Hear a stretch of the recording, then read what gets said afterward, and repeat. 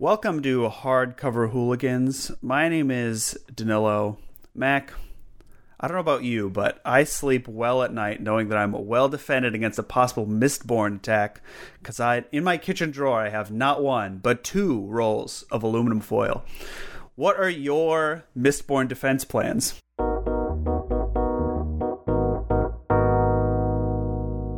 Paintball gun. Paintball gun? Ah. Yeah.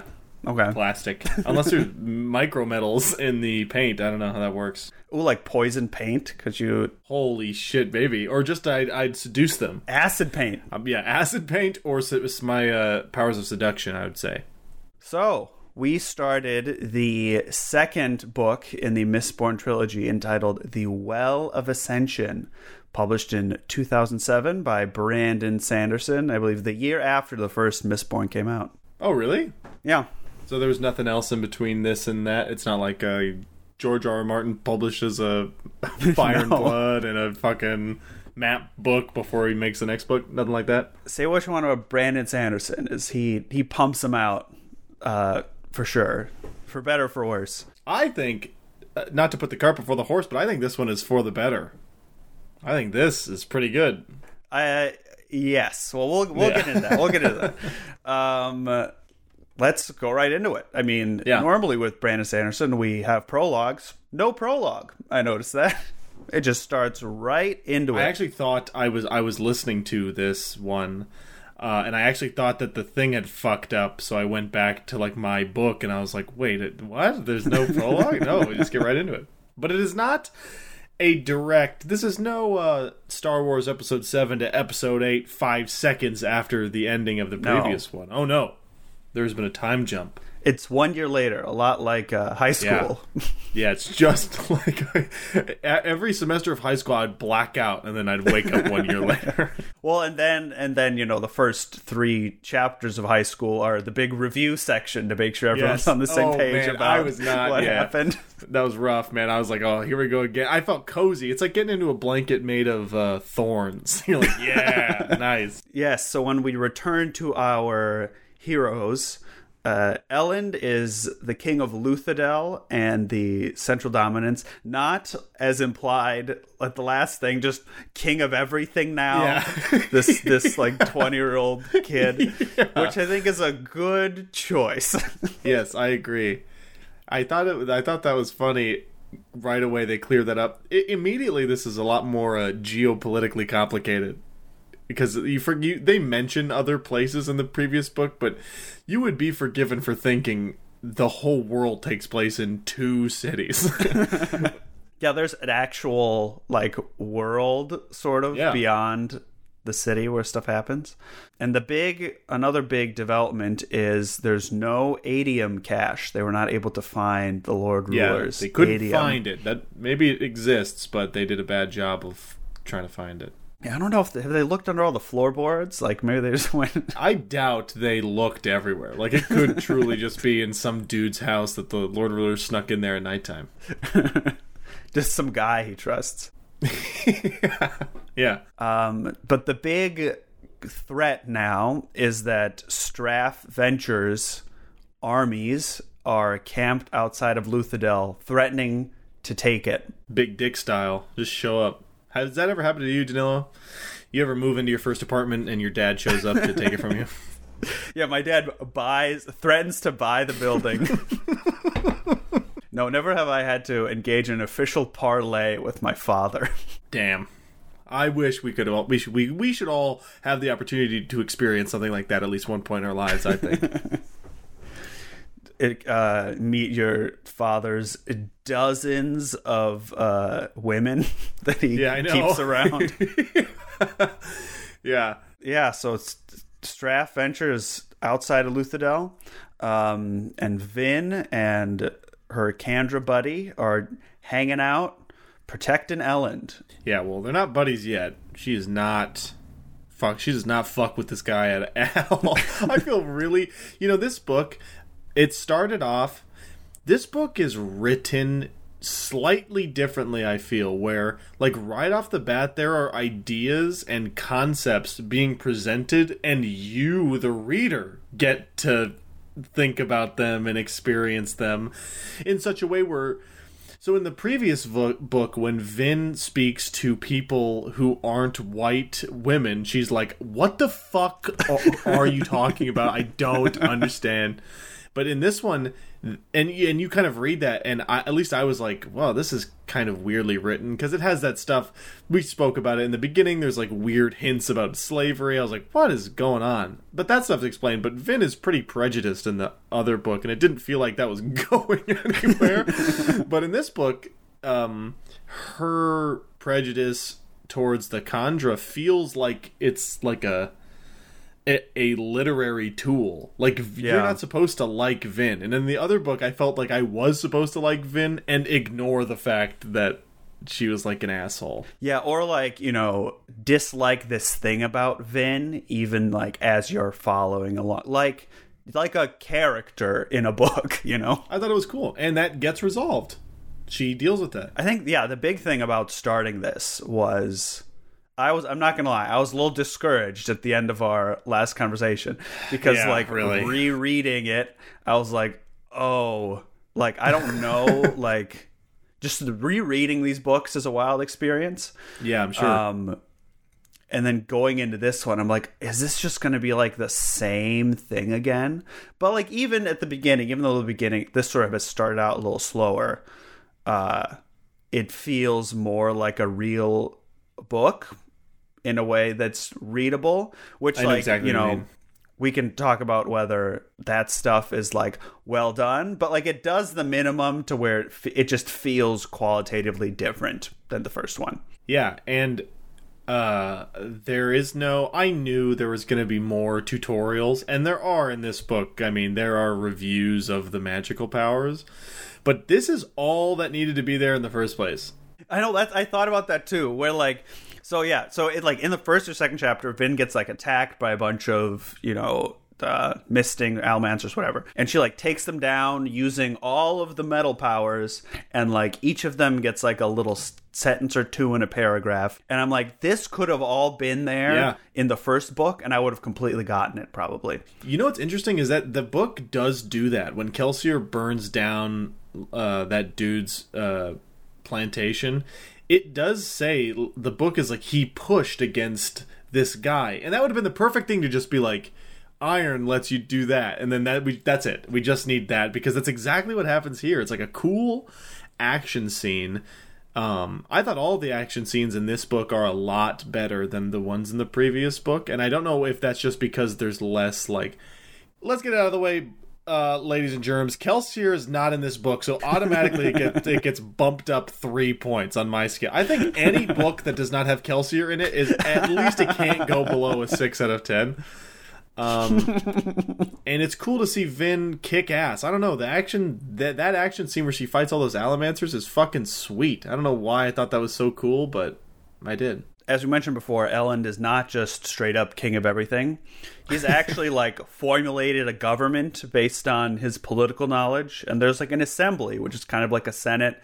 And there's like all this, like, there's ska merchants now. And it's like, and I think it's like, okay, this is interesting. Like, after the fall of the big 1,000-year way of doing things, like, what sort of forms in its place, what sort of conflicts happen. And I think when I read the book the first time, like, oh, this is like an interesting world building thing to think about. Like, okay, what would happen? Yeah, it's super cool. This is exactly what I mean. Like, okay, so Ellen's first thought is that it has to be a monarchy, so there has to be a king. But it seems unfair to give the king all this power, so he introduces this, like, parliament. But that's not a monarchy then. If the king can't do anything unless he has the votes by the parliament, that is not what that is anymore. So I thought that was... he's like, I don't know, he just kind of took two governments and smashed them together. And as we will see at the end of this 2 sections, that was maybe the wrong decision, was to... form the... what do they call the assembly? Is that what they're called? Yeah, it's called the assembly with a capital A.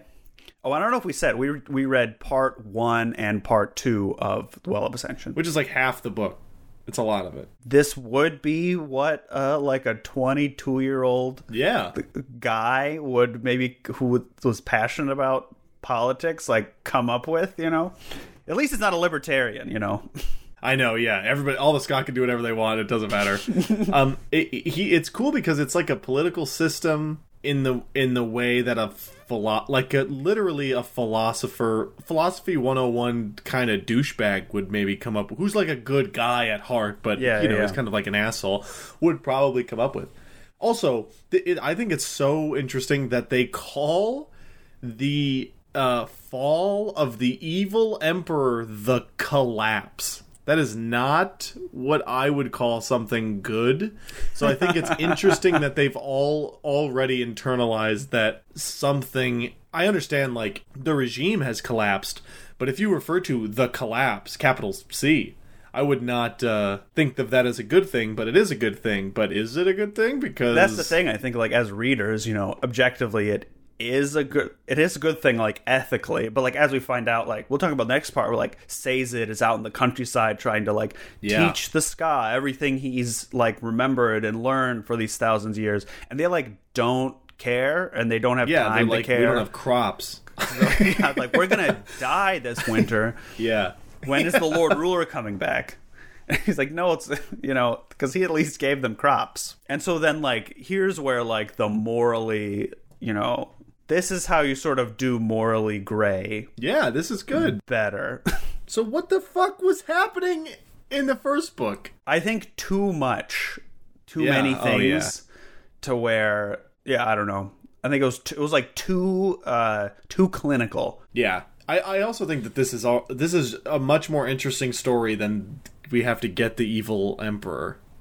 Like, this is already a much more interesting... Like, if it was just this book, I'd be like, oh, what's going on? But, because, like, obviously the fucking emperor is evil, and they're not going to get to him, and he's going to be like, I was actually really nice. He does kind of do that, but it's, I don't know. There's not immediate repercussions. Oh, also, in the first battle scene, just going back, just a little plot point, Vin is being followed / watched by the Watcher. And he wears black clothes and he goes on the rooftops. Fuck Ellen as a self-insert character. This is Brandon Sanderson's self-insert character, because I bet you every time somebody talks to him, the first he's like, kill him. Like something in his brain is like, slaughter him. Yeah, I think, Brandon Sanderson is actually Zane. Like, this is the first. He has to. The reason he's so nice is a lifetime of suppressing his urge to kill everyone. Yeah, Zane is what if Brandon Sanderson didn't start writing books.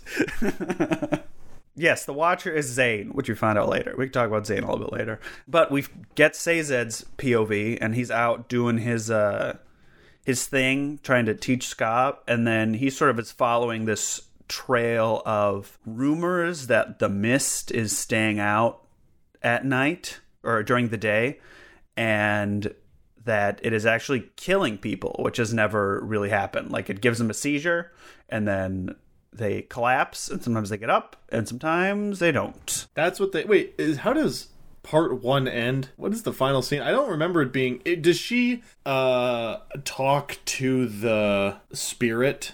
Or does she see the spirit? Yeah, this happens in this first section, too, where so Vin at some point sees, like, a mist figure. She sees it. She just sees it, I think, and follows it, and it has some sort of allomantic pulse and then disappears. Another Vin plot point is that there's the Church of the Survivor is sort of growing, and they all want Vin to, like, tell them what to do. And she's like, no, this is weird. I don't like this. I think that's so cool. And I think it's cool that the Steel Ministry is still around. Yes. Like, as a religion.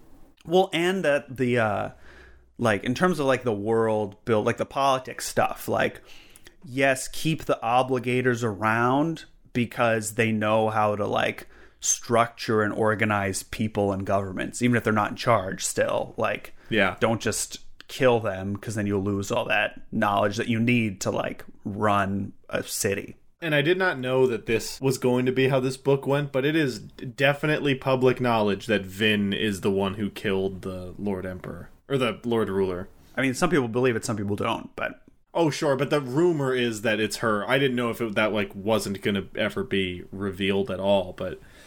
She is the heir to the survivor. That's what they call her. And she doesn't like it. Lady Heir. I think that's so. Michael Kramer, I believe, is the man who reads the audiobook. He busts out some great voices for some of these people. He busts out Southern accents. It's crazy. Really? It did not. Yeah, for those dumb hicks that Seiza teaches, they do have kind of Southern twangs. That's a bold choice. I know it really. I was like, that's insane. And then I think the big tough guy who meets Vin towards the end of section 2, who's like really sad, he's like Lady Air. Like, I hope you're not going to abandon us or nothing. And it's like, what the hell? It was great. Yeah, I think it's when you run out of voices, you gotta default to Southern. The mists are coming out during the day. Yeah. Also, the pre-chapter things are being written by that dude who's mentioned in the first book. It's Orton. I didn't write it down. Is it mentioned in the first book? He is mentioned as traveling with them, yeah. Because the Elendil, who we get his name, that's the hero. Wait, what'd you say? The guy, the pre-chapter journal entries are being written by one of Elendil's I don't think his name's traveling Elendil. That's what the first hero's name is. Alendi. Oh, Alendi. Yeah, sorry. Yeah. Well, that's too close to Elend. Yeah, I know. I know. That's why I couldn't remember which way I was conflating it with Elend was. And it's so on the nose where I'm like, what are we doing here? Same guy. His name is the same guy? That'd be crazy. He got pushed in the well of Ascension. He became a 22-year-old philosopher. Oh no! That's the big betrayal. Is that? That's what your betrayal. This is akin to your friend being like, "Hey man, what classes did you sign up for?" You tell him, and then you ask him, and it's like, "What did you sign up for?" And he goes, "Yeah man, I got a philosophy 101." You bury your head in your hands because for the next 3 months he's gonna be like, "What if I don't know? What if there was like this trolley, like and one person was tied down." That's definitely Elend. Absolutely. But yeah, it's being written by one of the terracemen. I don't think they're called terracemen at the time, right? Or are they? No, they're called I think they're called Clenny. I think like the land is called Clenium. But he's traveling with them and saying like, "Hey, I'm not sure about this Alendi guy, but he seems cool, but he's kind of becoming somebody different," which is interesting because maybe he's not dead. And we do find out where all these things are written later in the section. We do? Yeah. Oh. Let's talk about right now. Oh, yeah. All right. Marsh meets up with Sazed, and he's like, right. Come with me. Yeah. Duh. And Sazed's like, but I got it. He's like, I don't. Come with me. I know. Seiza is teaching a class, and then he essentially turns around, and there's a big man who's like, "We have to go on an adventure." It's really funny. Not even do you want to go on an adventure. It's we're going on an adventure. Yeah. And I like how they've become sort of weird friends. I know you really didn't like Marsh in the first book. Inquisitor Marsh is great. Yeah. Well, because when he's Marsh in the first book, I was like, there's something missing. Why is he so depressed and boring? But now it makes sense that he's depressed and boring because he has metal spikes in his eyes. Well, it's almost, and that's another thing with the first book is he was written pre-Inquisitor. He was like, okay, one of these people needs to become an Inquisitor. What kind of a person would become an Inquisitor? Oh, like the boring, depressed one. Yeah, I know. The one who's most like an Inquisitor becomes an Inquisitor. I like their friendship, and Sazed even comments. I don't know. No, it's in his thoughts. He definitely doesn't say it out loud. He's like, he is purposely trying to be friends with Marsh because he knows that none of the other people are gonna be able to do it. None of them are going to be able to look at him. And there are apparently more Inquisitors who are gone. And so Marsh and Sazed go to the Conventicle of Saran, which is where all the Inquisitors are. And I remember the first time I read this book, I didn't remember a lot from it, but I did remember this because it's very cool. They go to a crater. And it's just this building made entirely of sheets of metal with no windows, no light. It's crazy. And they open the door and it doesn't make a sound. That's what the door just opens and there's no creak or anything. It just opens. And also, is there mist in this crater, or is that the valley that the guy died in that Sazed was learning about? I don't know if there's... I don't think it mentions if there's mist here, or more than normal. I think it's where the guy Because there's mist during the daytime now, which is an important thing. Yes, and I think that is... Well, we can talk about the bad guys, or like sources of threat in this book feel more like interesting and like actual sources of threat like you find in a book. I know. I know. It's not an instruction manual for a video game you've never played, which is what Mistborn is. So, yes, they go to the conventicle, which needs to be a word that's used more. Yeah, I know. It's so... Ugh. I knew we were in for a ride when this name gets dropped. I was like, oh, this is like a real fantasy novel now, baby. So Marsh confirms that the mists are coming during the day. Which says it's like, these people have been saying, it's like, mists come during the day now. Oh, yeah, that's right. It says it like, are you sure? And he just doesn't say anything and walks away. Yeah. I've never been more sure of anything in my entire life. I feel like Marsh doesn't say things he doesn't know for an actual fact are true. Yeah. Back at the Luthadel Ranch, Vin is tired of Orsur's the name of her Kandra, who, like, the contract was transferred from Kelsier to Vin when Kelsier died. And now Orsur has to do everything that Vin says. And Vin is annoyed that he, like, has a human body that he constantly needs to, like, upkeep. So, I don't know why I was so thrown off by this scene, but Vin just, like... She's like... It, like, skirts over it. But Vin just, like, fucking kills a dog by punching it in the head. Vin, the main character of this book, goes to a dog salesman and she says, I'd like your meanest, biggest dog, please. And she goes, and he's like, refuses to sell it to her. So she goes to the back room where I guess she knows it's there. I don't know. They kind of just brush over this. And she goes. This whole scene feels extremely brushed over, which I think is so funny. Because like it needs to happen. It makes total sense. Like, you have to write this scene. You can't just have Vin all of a sudden have a dead dog without writing the scene of it.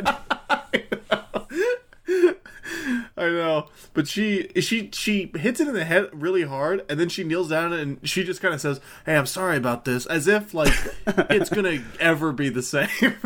It's not coming back. Well, it never even says like she killed the dog. Like, it feels so carefully written to be like, oh, the dog's just asleep. But like but Orsur's not gonna eat the body unless it's a dead dog. So the dog died. It's so straight. Like, it's so strange. It's crazy. I couldn't believe it. I loved it. Vin will slaughter like 8 people in 2 pages, but like we're gonna tiptoe around her like killing a dog out of convenience. It's so awesome. This is my favorite scene in all the books so far. I want there to be a spin-off novel about that dog salesman after this little girl just killed the one he was going to sell to like a royal house.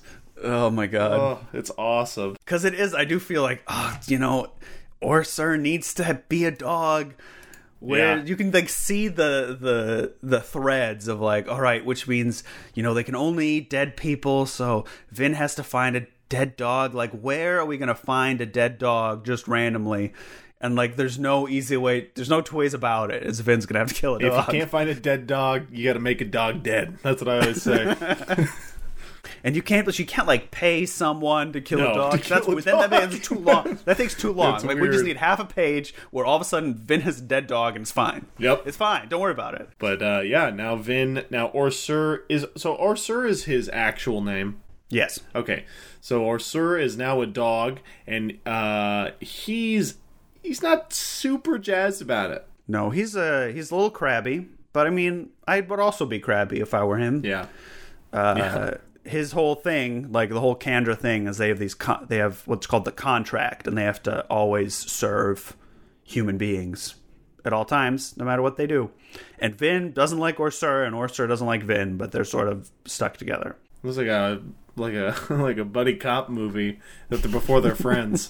That is what it feels like. It is. I really enjoy their conversations when they're not getting along, because I'm like, there's a lot of book left. I know they're getting along. Like, I know that's coming. So I'm excited for that. And I was right. So You were. We also have a new metal. New Allomancy metal alert. It's an alloy of aluminum called Duralmin. And eventually Vin finds out what it does, and it... when you burn it while burning other metals, it like burns them really quickly all at once to give you like a huge surge. But then when it's gone, it's all your metals gone. yeah, and it is all of them all at once. It's not just the one you were burning. Or I think it is just the one you're burning. Okay, see, I thought it was all of your metals, and then there's a point way later where she uses it and then can suddenly use her other metals, and I was like, this son of a bitch, but I didn't go bother to back and shit. Because I think the first time she did it, she was burning a couple at once, because it was in the middle when she was fighting Zane. She was like, okay, let's see what'll happen, and then like her bronze and her tin and everything went off at the same time. And the first time, yeah, no, you're totally right, because in the first time she burned it, nothing happened, because she wasn't burning any of her metals. So you're absolutely right. That's a cool idea, and I also I love the idea of there are probably a shit fuck ton of other allomantic metals out there, and it's just that, like, it's just been these 10 because they're probably the 10 most common, I guess. But who knows? Or like the 10 that, like, with the fact that it was like the Lord Ruler and the Obligator, like they kept aluminum secret because they wouldn't want other people to know about it because they just had that much control. And like the people who were able to make these metals, you know, wouldn't necessarily have the time or the materials to experiment. Yeah. So I'm sure more metals are coming, which I'm excited about because I like the idea of Duralamin or Duralmin or whatever. I think it's Duralamin. Super cool. That sounds a lot better than what I've been saying. That's how the audiobook says it, Duralamin. We'll go by audiobook pronunciation rules. So the end of part 1, I think we find out that the Watcher is Zane, and there's like tension between them because he's like, no one gets you except for me, Vin, because we're Allomancers. I thought, doesn't part 1 end like the last page or whatever is like there's a spy, maybe, or is that part 2? Maybe that is part 1. Yes. So yeah, there's 2 things that happen at the end of part 1, which a second army arrives. Oh yeah, which is Set's army, and they're like, what's this new army? And then Breeze is like galloping out on horseback. Yeah, that was cool. I thought he was like an action hero, but no, he had sex with a little girl. I don't know if they had sex. It doesn't say they had sex. That's true. Just got a little crusher-rooney going on. Yeah. I don't know how old any of these people are. So when they said that the girl was 18, I was not appalled. But I didn't know how old they were, and all of the Vin was appalled. So I was like, "Is Breeze like 70?" I think he's like 45. I think he's all right. That makes sense. And then this is at the second army comes, and the whole political part of it is that like now Straff's army can't take Luthadel without opening themselves up to attack from the other army. So they're sort of a standoff, if you will. And then at the end of this part is where there are some guards in the palace. Go to Vin and Ellen. You're like, we found some skeletons. And then one of them was Orsur's previous bones before he took the dog. But another pair were from someone else. So there's another Kandra somewhere that's spying. Yeah. At first I thought it was Captain Demu, but why would he alert Vin to the fact that there's a spy? I don't know. That sounds exactly what maybe a spy would do. Double. I think it's Doxin. Because he's the only one that's not an Allomancer. Right. And so it's the only one that wouldn't be able to be tested. Yeah. And so the big thing is that Kandra can't use Allomancy. So if anyone is seen using Allomancy, which Vin tests a bunch of people, they can't be the spy. I mean, would you be sad if Doxin was dead? Who'd organize all like the calendars and to-do lists? I know. Well, it's just because everybody else gets along with Elend except for Doxin. That's the only reason why I'm so suspicious. And I know Doxin's history with the the nobility is bad, but that would also, I mean, that's a perfect excuse for, like, the Kandra to not be around Elend enough to accidentally blow their cover, because Orser lets Vin know that it is an act. Like, it doesn't it can't, like, magically perfectly imitate anybody. Like, they are acting and could theoretically be bad at it and give away the fact that they're not really who they say they are. And Arsura mentions he is average. Like, he's fine. So there are people who are way better and there are people who are way worse. So I think this Conjure's way better. But I do think it's one of the crew, and I think it's Doxin. It's either Doxin or Spook, but I don't think it's... I really don't... Oh, no, it's not Spook. Yeah, because Vin tests him for the Almancy, yeah. So never mind. Oh, yeah, Spook's back. He comes back. Yep.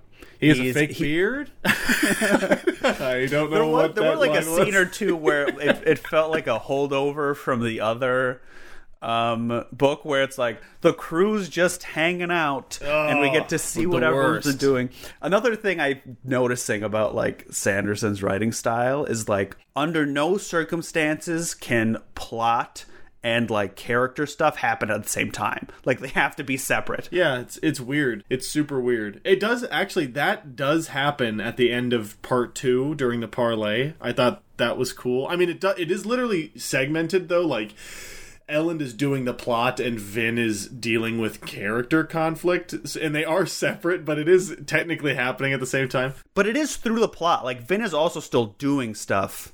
Yeah. So then it's.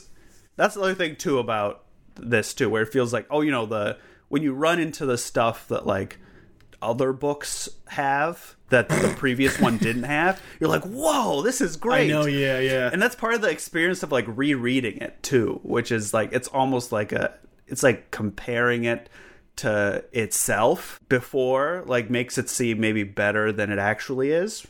That doesn't mean it's not enjoyable.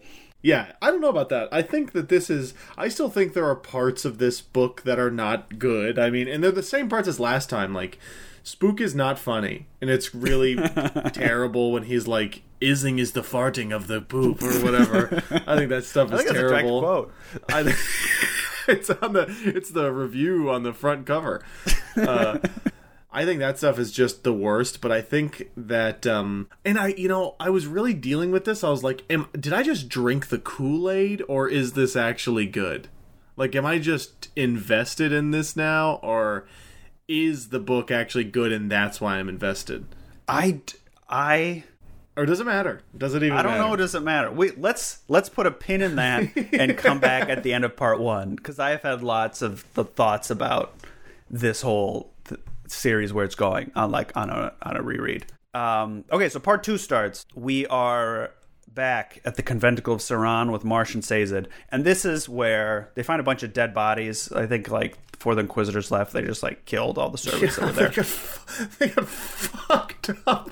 There's like, that image is so incredibly violent in my head of like, well, we can't bring them, so line up. And then they just started hacking. Well, and then also they like find like the human shaped like molds or like trays where like other Inquisitors are made, and like other spikes, and it's all made of like metal. I imagine like it's like dark and dingy and everything's like brushed steel and like has kind of like black blotches that are like dried blood and stuff. And it's pitch black because they don't need light to see, because they just see through all the metal, which is why everything made of metal, so they can see everything around them. It's so cool.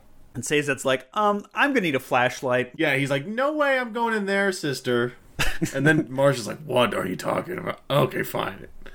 See, stuff like that is funny. The fact that Sazed, it's just like a character moment where he's like, I'm not fucking going in there without a light. Like, that's crazy. Like, Marsh, too, like, comes from a character. Like, he's so, like, matter-of-fact and, like, in a straight line that he didn't even think that Sazed would even, like, I guess you can't see.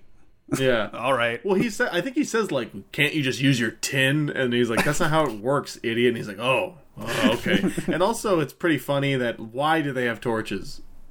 Like, why do the Inquisitors have torches? Well, I think it's said because of the servants. The servants still need to see. Oh, that's right. They're not just... Okay, so I wonder...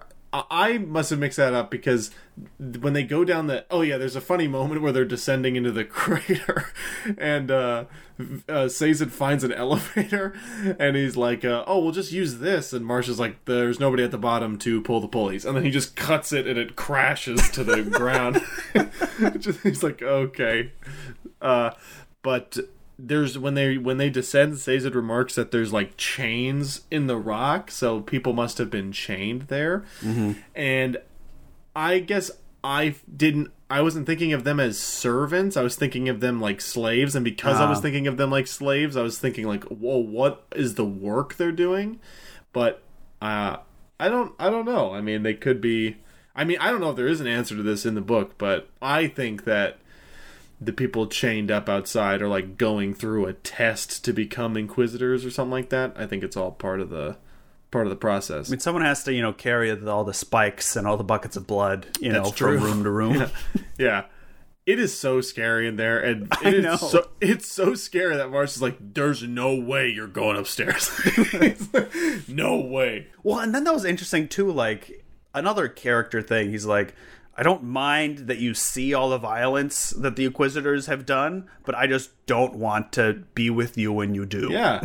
Like, that's cool. And that also must mean that he has done some of the violence, right? Because surely, because he has to blend, or he at least was blending in. Yeah. Even if he was just pretending to be evil, like, I mean, undercover, people in like, you still gotta do shit if you're undercover, and like, especially in a situation like this. So I get it. It's a cool character moment. And like, you get the sense that he's not the Marsh he was. It's not like he's just pretending. Like, the fact that he's an Inquisitor now, like, he has changed on a deep level. He's not just like, I'm still your friend Marsh, I just got goofy nails in my eyes. Yeah, I know. Which I was actually worried about that. That's how it is at the end of the first book.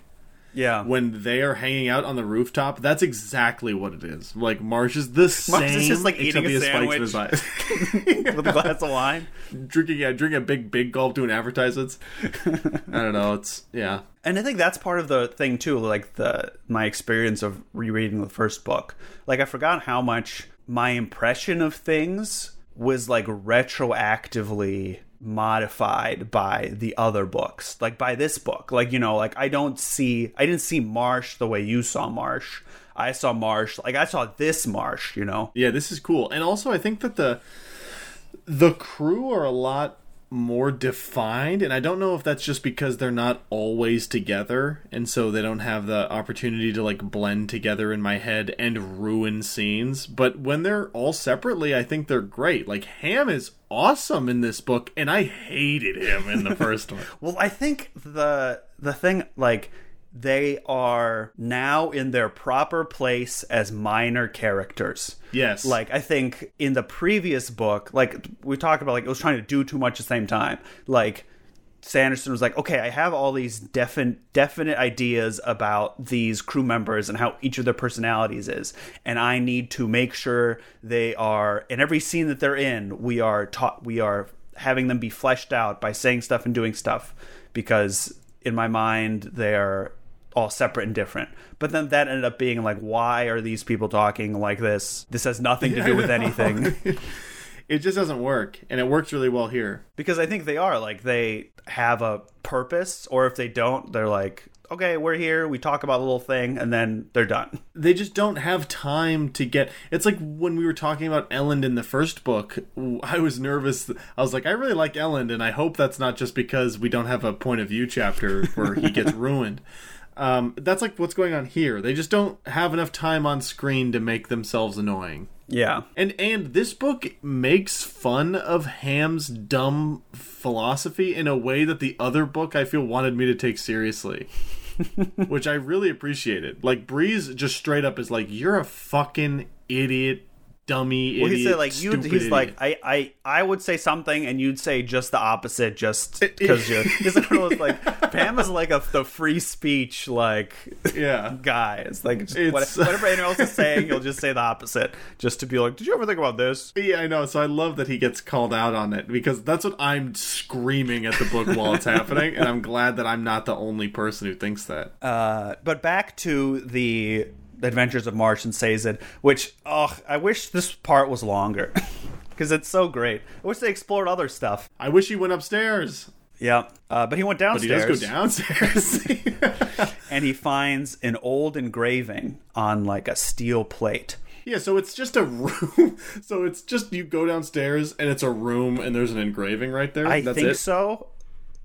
Yeah, I think so, too. Like, it's at the bottom of the stairs, and just, like, the stair stops like a stairwell, and there's, like, an engraving. I don't know. Yeah, I think that's cool. Like, just a stair. Like, why is it... Oh, yeah. Man, that was so cool. Like, why is it there? Well, and then it's all... And then Sazed starts to read it, but Marsh comes up behind him and is like, we gotta go. So Sazed takes, like, a rubbing of it. And it's the pre... Is it not the first pre-chapter entry? So it's all of the pre-chapter epigraphs come from this rubbing, yeah. And like we said, we know that this is being written by Elendi. Elendi was the guy who was supposed to be. Yeah, I mean, it's being written by his friend. I think it's traveling Quan. Around with. I think his name is Quan. Thank you. Quan, Rashik, and Elendi are the three bros, and we're going on an adventure that didn't end so well, but we don't know what happened to Quan. At least I don't think so. He's mentioned in one of Elendi's journal entries in the first book, but I don't know if he is referred to as dying. I don't know. I think maybe Rashik does kill him. I don't know if I remember that or not. I feel like Rashik was a bit on a killing spree towards the end there. He was kind of a silly guy. Hey, everybody makes mistakes, man. We don't know what happened at the well.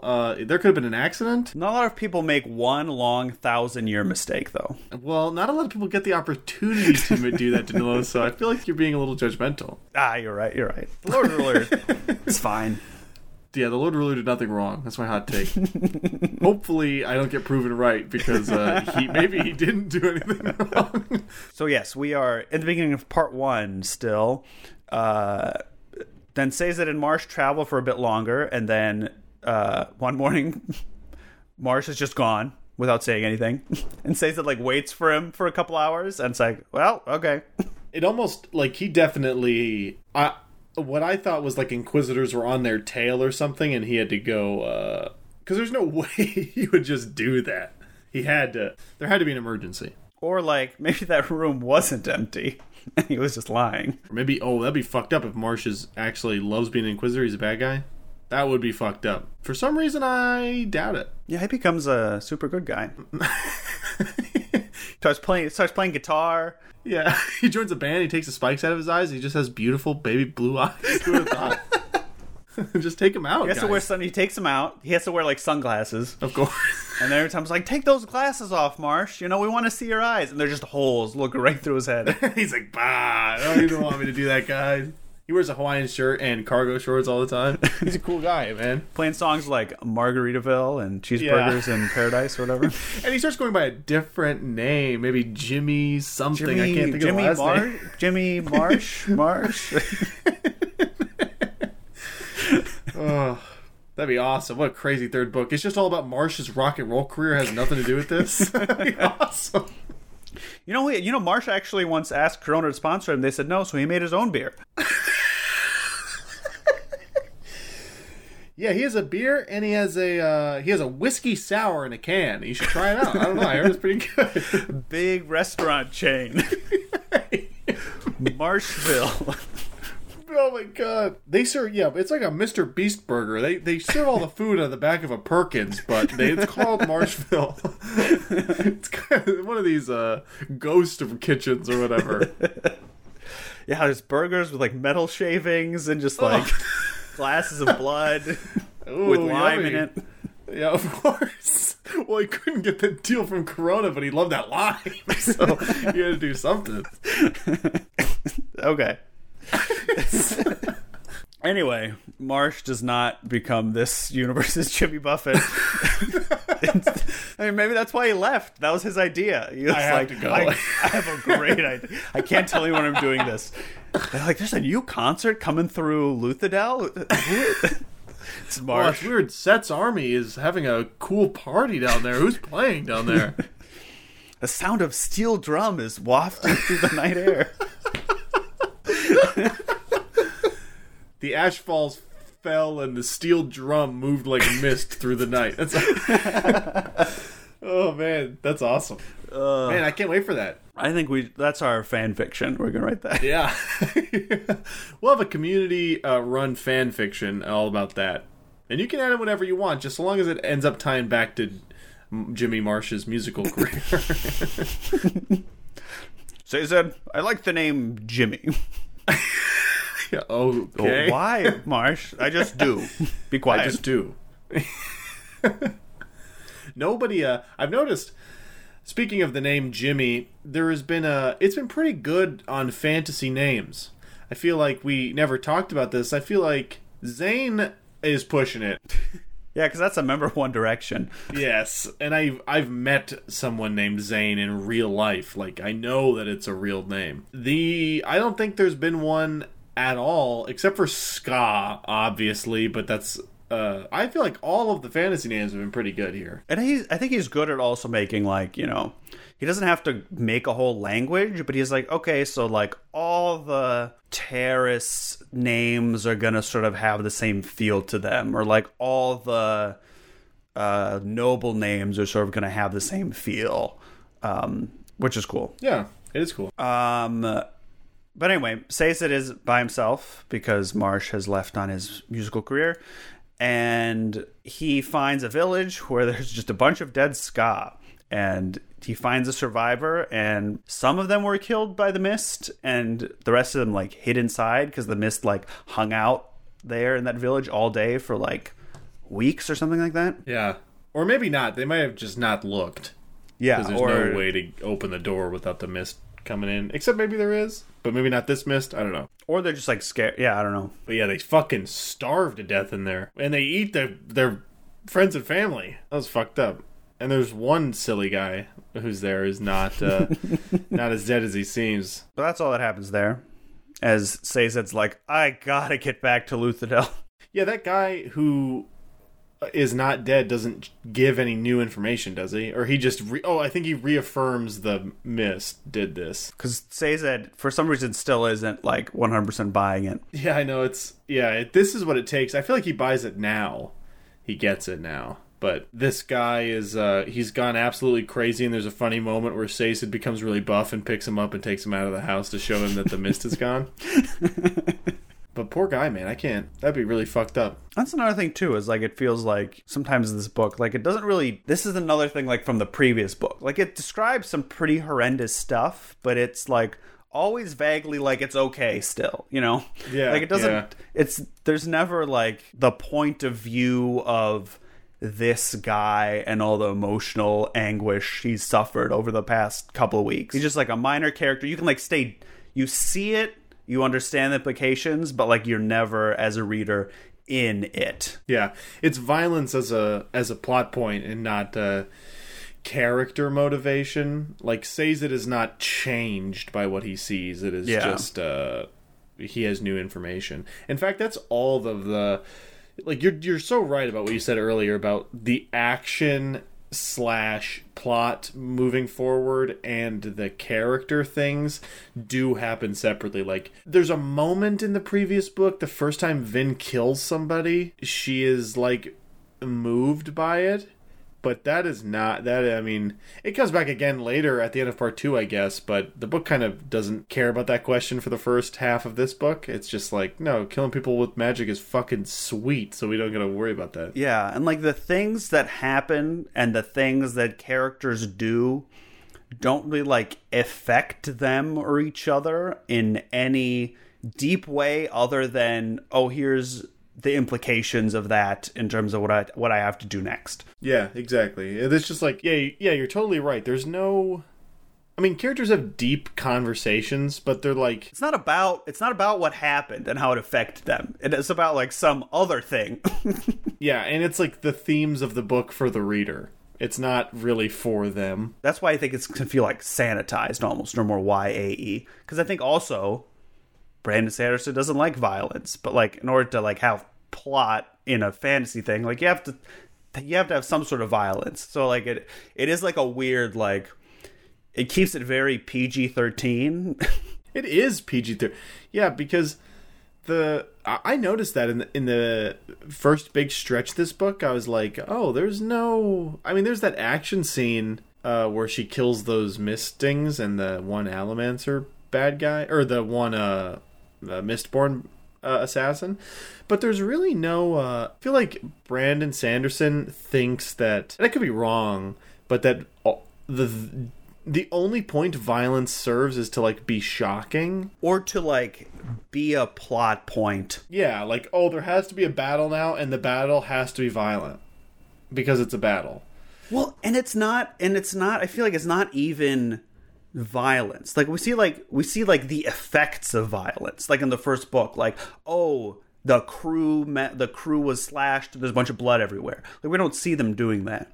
I feel like we see action, and I guess people die, but like that's not violence, you know. And it's always just like, and his throat got slit, and I'm not. Yeah, I want to make it clear dropped. That, you know? Yeah. He crumpled. I want to make it clear that I'm not saying I think the book is bad because there's no violence in it. That is not what I'm saying. I guess I'm just saying that it's weird that it's constantly shying away from it, even though you're telling a book about... It's a book about a society of oppressed people fighting against the ruling class, and you're so scared to talk about the violence. Like, well, it's just weird. I think it's also like you're scared to have what happens, like, deeply affect the characters in like a serious way. Yeah, because you want to have a fun battle. You don't want to have that fun battle mean that like, oh fuck, well now Ellen has to be totally different now because of what happened in that battle, and it'd be weird if I just ignored it.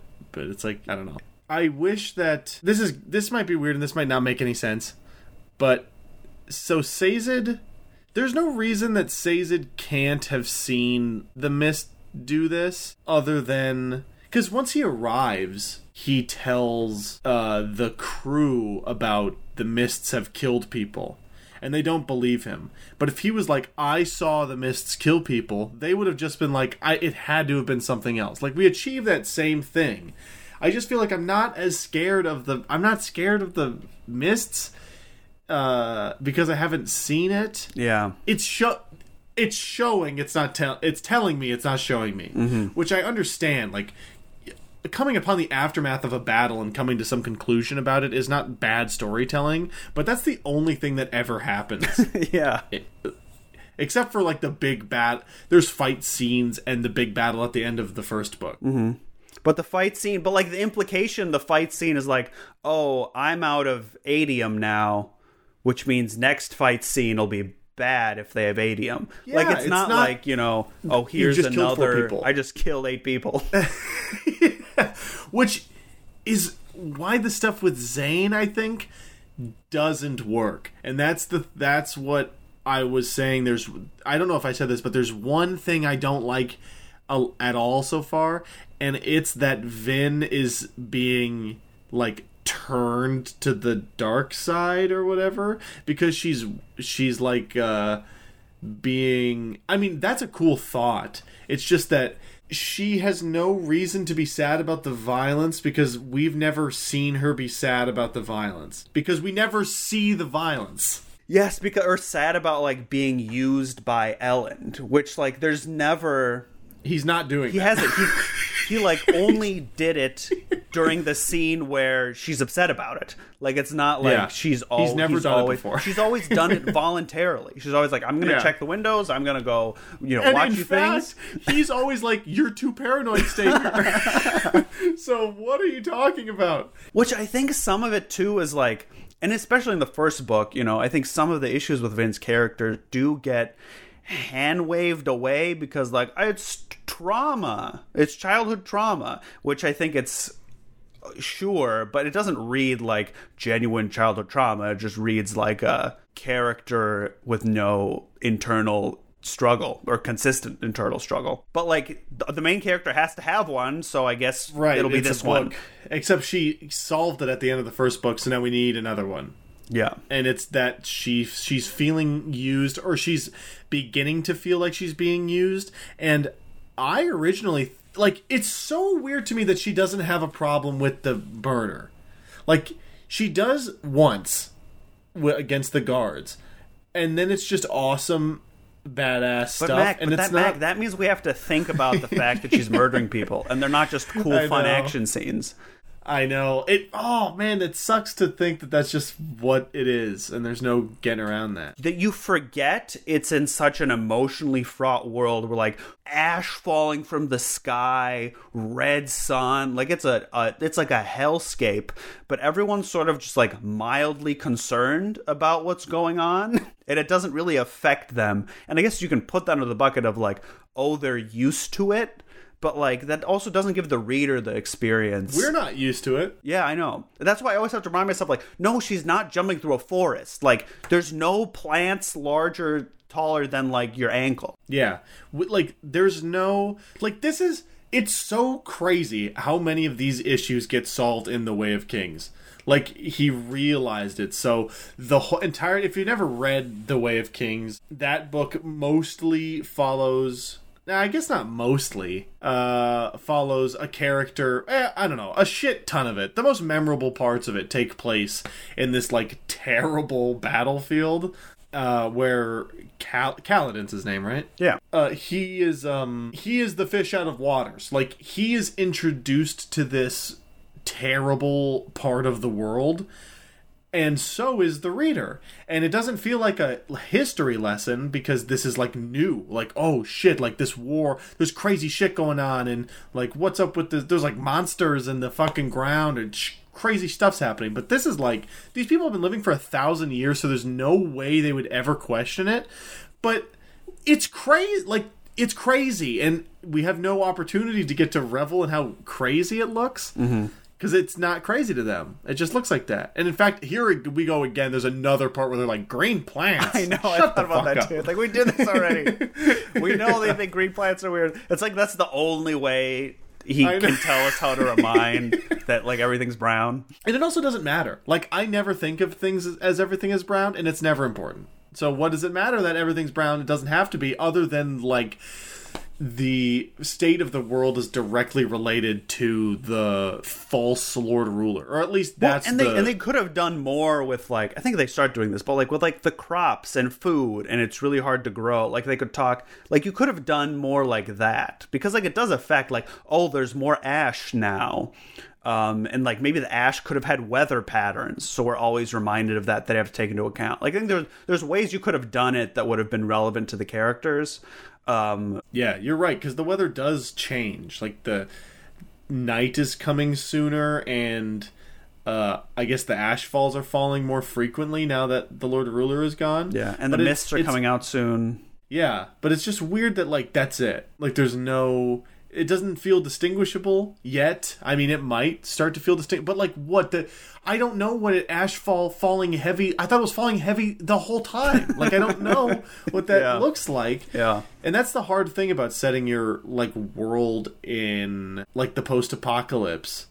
Because you don't... So, in a video game, for example, like Fallout New Vegas, you're playing a character who...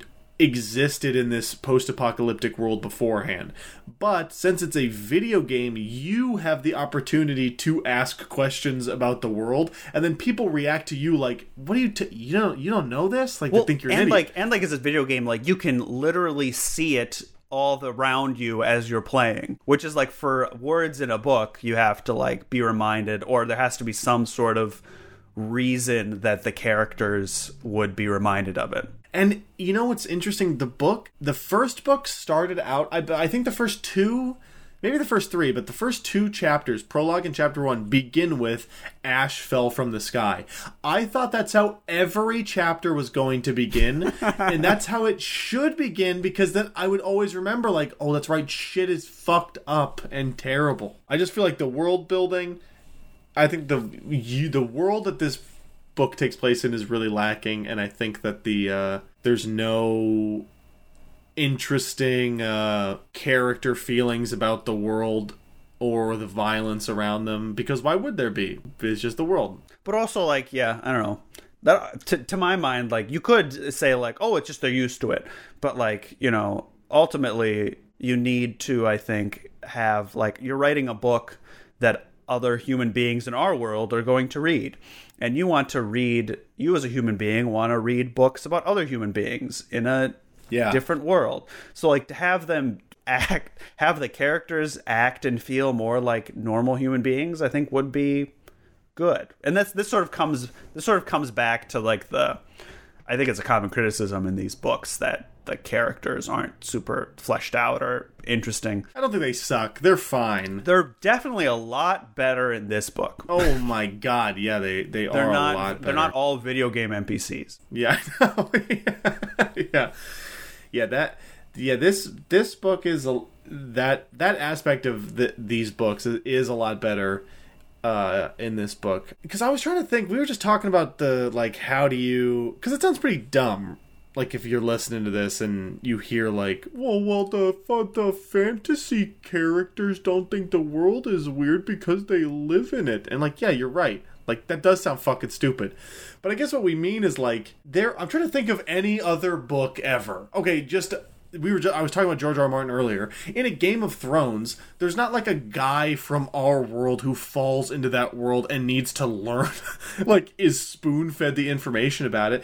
Characters in those books, you just kind of like absorb it. It's immersive, I think, and that's like a writing thing. Like you can have characters immersed in the world and see things in a way that, from a certain way that they normally would see things, that would translate to the reader, because these are all like POV stuff. Yeah, and it also helps that in most other books, places look different. Like in a Game of Thrones, in that first book, A Game of Thrones, there's a fucking 900-foot ice wall and like a cool like wintry castle, and King's Landing, which is like this bustling city full of... and they talk about how, like, you know, the northern dominants are more cold, and I think wherever they go to, like, the conventicle of Saran, like... That's cool. I think they talk about there's some different climate. Like, I imagine that more of, like, a windswept, sort of more deserty, but also, like, darker or something.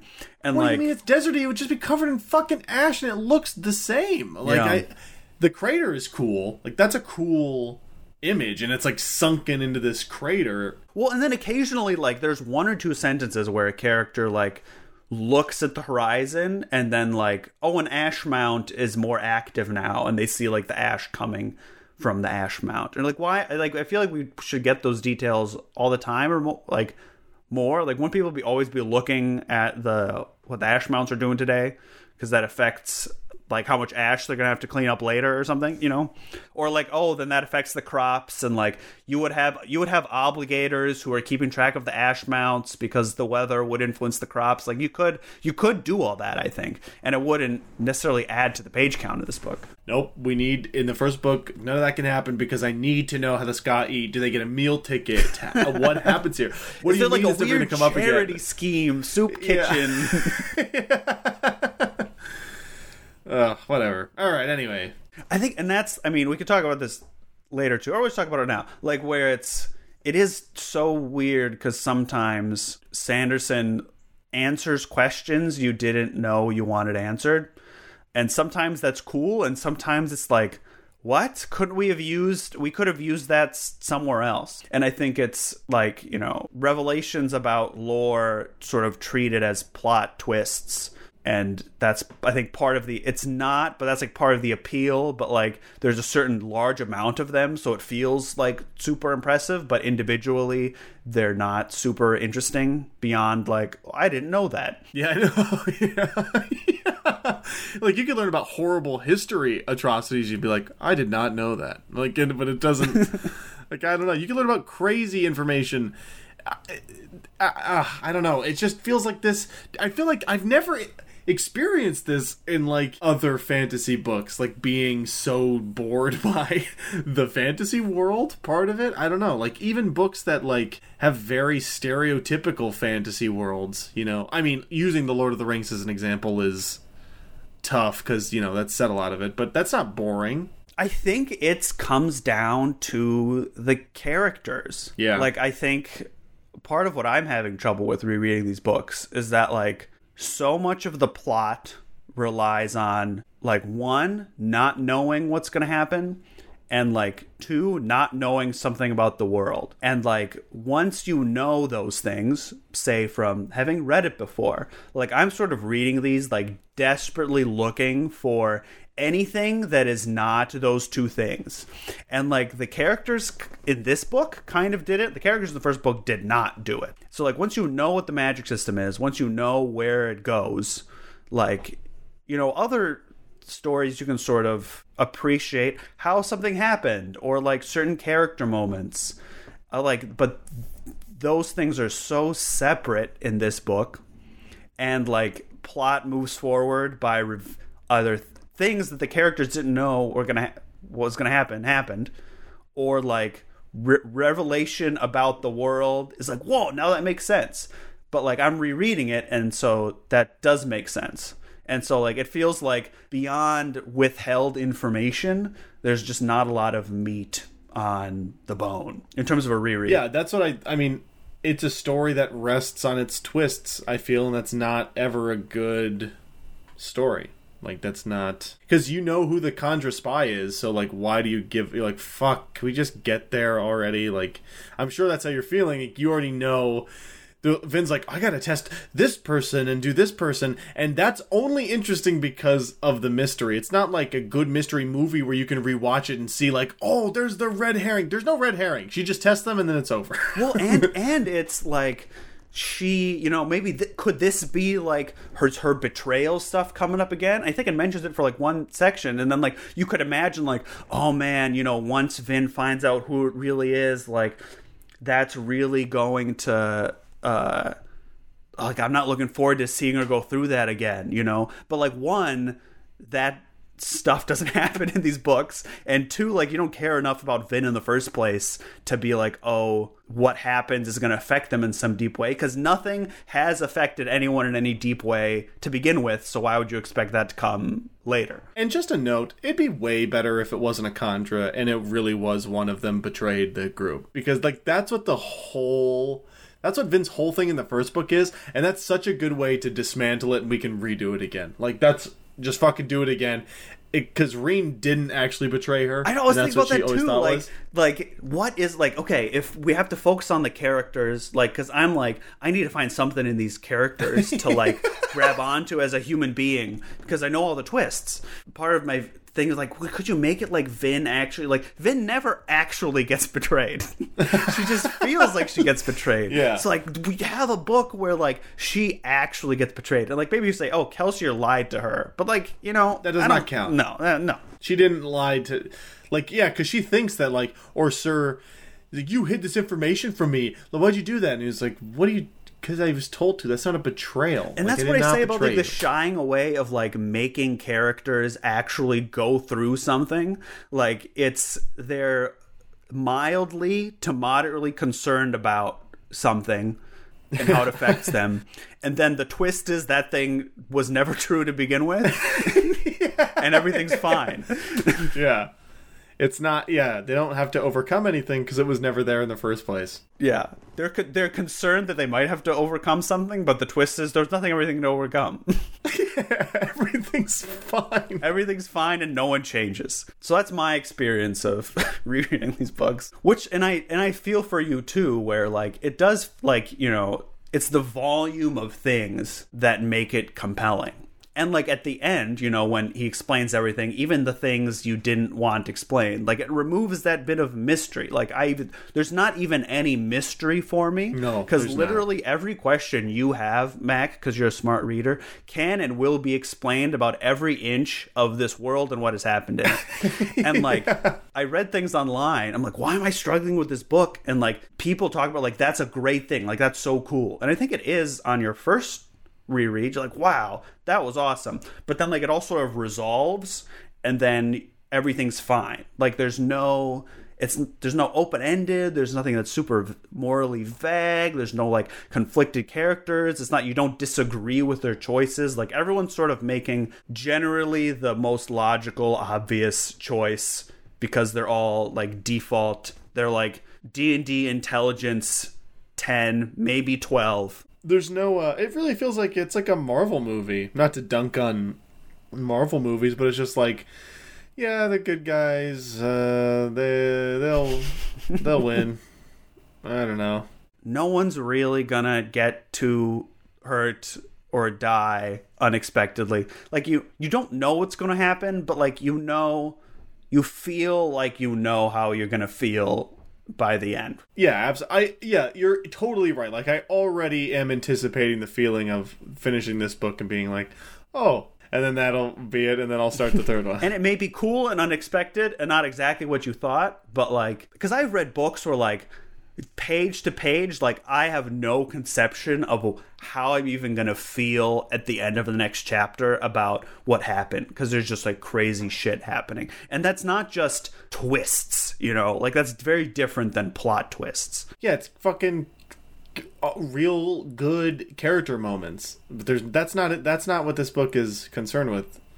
It tries to be, though. I mean, this is definitely Brandon Sanderson's attempt with the Zane, and we'll talk about it more when that actually happens, but when Zane goes full tilt and trying to get Vin to switch teams, he's trying to do it there. It just doesn't work. And I think that this stuff actually does crop up in his other work. Like, there's, in The Way of Kings, there's probably 8 different times that Kaladin is sad and wants to kill himself. And every time that happens, you think it's the last time, because, like, I feel like we've learned enough and don't need to experience this again. And then, like, oh no, something bad happens again, because Brandon Sanderson needs to let you, the reader, know, like, he is responding negatively to this. And that is the next step from this, which is just nothing, but that's still not a great place to end up. Like, it needs to, I don't know, man, just write fucking better characters, hang out with people. I really, listen, I've never written a book, but fucking A, man, I've talked to people, I know. Yeah. Or I have a soul, and I have like struggled in my life with things, and it's like very strange to be like, how does one struggle with this thing and like not being able to show it or know, like, I don't know, because like it's so like technically proficient, but like it is like story, but you got off on a technicality. Like, yeah, it's like if you got 10 on the paper, but like I'm not feeling anything. Yeah. There is an exception to this, and it is at the very end of chapter 2. I think it is, part 2. I think it is fucking awesome what happens at the end of this part, excluding the Vin Zane stuff. The Elend and his dad stuff fucking rules, and I think that is so good, and it's just do that the whole book. Or even like, I think you can earn those like two characters talking. Like, I was really digging the Vin or Sir scene, where they like open up about it to each other, and like, oh, maybe he doesn't know this about me, but like, this is how I'm feeling, and they find like some common ground after not like. That is how you do a proper like sit and talk character scene that feels good and like nice and satisfying to read. Yeah, like that scene is awesome. I think that's actually next. So they Vin and or Sir oh wait, no, it's not.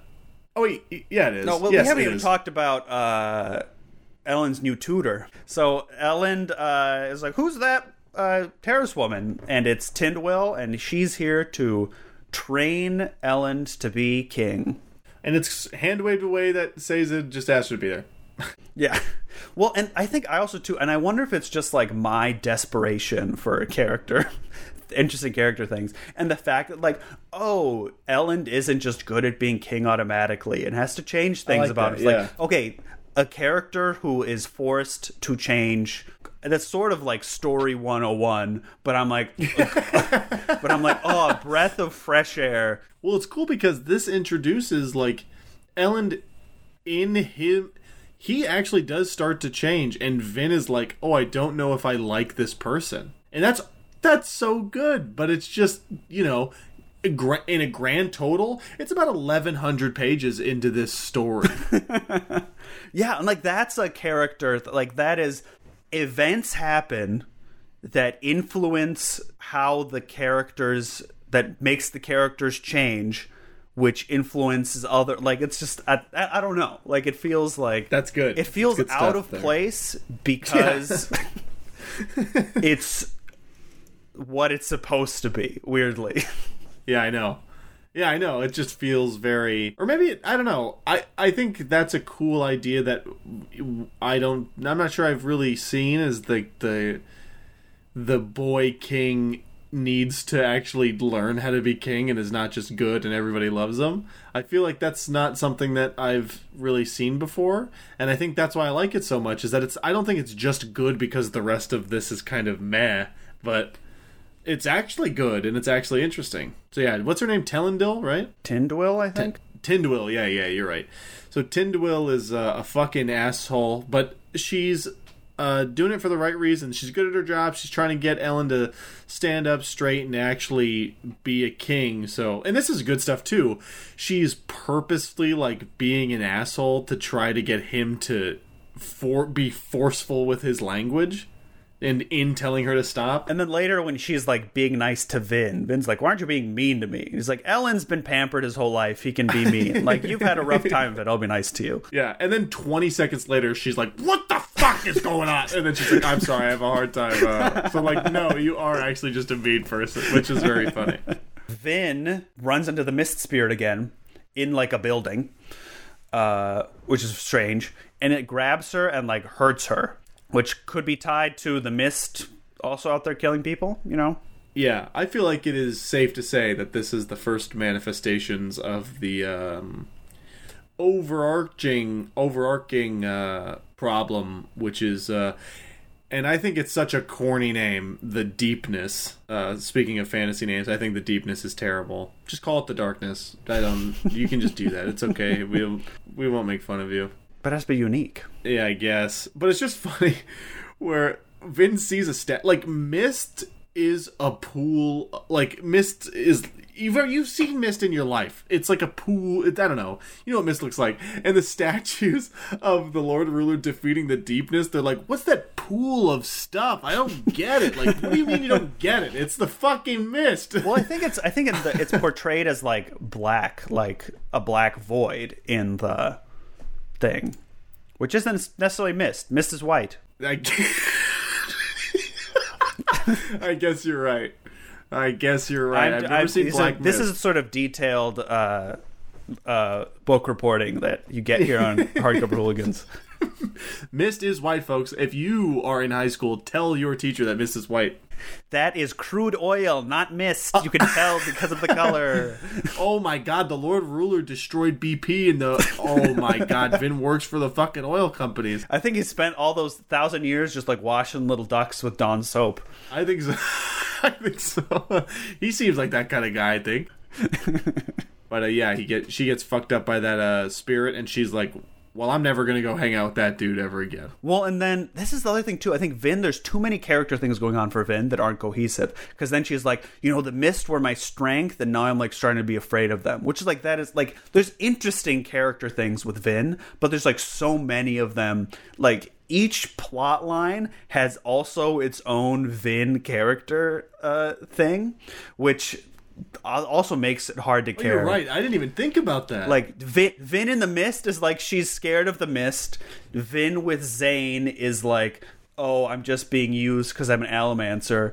Vin with Ellen is like, do I even like him anymore? And it's like, Vin, pick a lane. Yeah, just do one. And if I had to choose, it would be...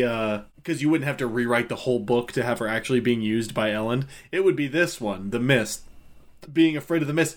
Because she's like, what if she gets betrayed not by a person, but by the one thing she thinks she can control, which is like her magic and the nighttime. Which might be what, like, that is obvious, like, to me, I feel like what it's trying to go for.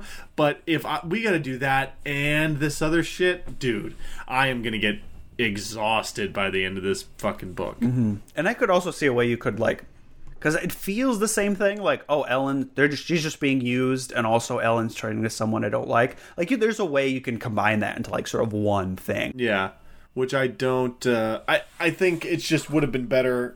It just could be done better than this. Well, because the first book is like, the criticism is Vin's too much one note. This is like, she's not one note now, is she? She's going through a lot of things at once, and it's confusing and messy, and you don't know what to care about. Yeah, her and Ellen's relationship I never thought was weird until about 300 pages in or whatever. She's talking to Tindwyl, and they're like, what even are you guys? And she's like, oh, I have no idea. Like, what do you mean? You guys kiss and hold hands all the fucking time. What do you mean you don't know what you are? Then you also see a version of the book where, like, you know, Vin's never been in a relationship before, and she can struggle with that. And it's like, but then you also have, like, the world-saving part of it. So, again, it's, like, trying to do a lot. Also, it could have just been avoided by making Elend... Why Elend has to be such a goody two-shoes good guy is so bizarre. Just make him actually use Vin. Like, send her out. Yeah. And, like, you'd be like, wow, Ellen, that's fucked up. And then when Vin comes to that realization through Zane, then it's like, oh, shit. We have an actual character moment we can build to. And aside from Ellen literally being like, you should go to sleep and eat this food and not kill for me. And she's like, I'm being used. Like, what are you talking about? Or, like, Ellen betraying Vin. Like, just 100%. And you know the fact that I said it and I read the books... You know, you know what kind of books these are. That doesn't really happen. I was never thinking that was going to happen. The one thing that I can foresee, and I think is probably going to happen, is that Elend is going to become like a legit king, and that means that the divide between them is going to grow even larger. But Elend is a good guy. He is the good guy.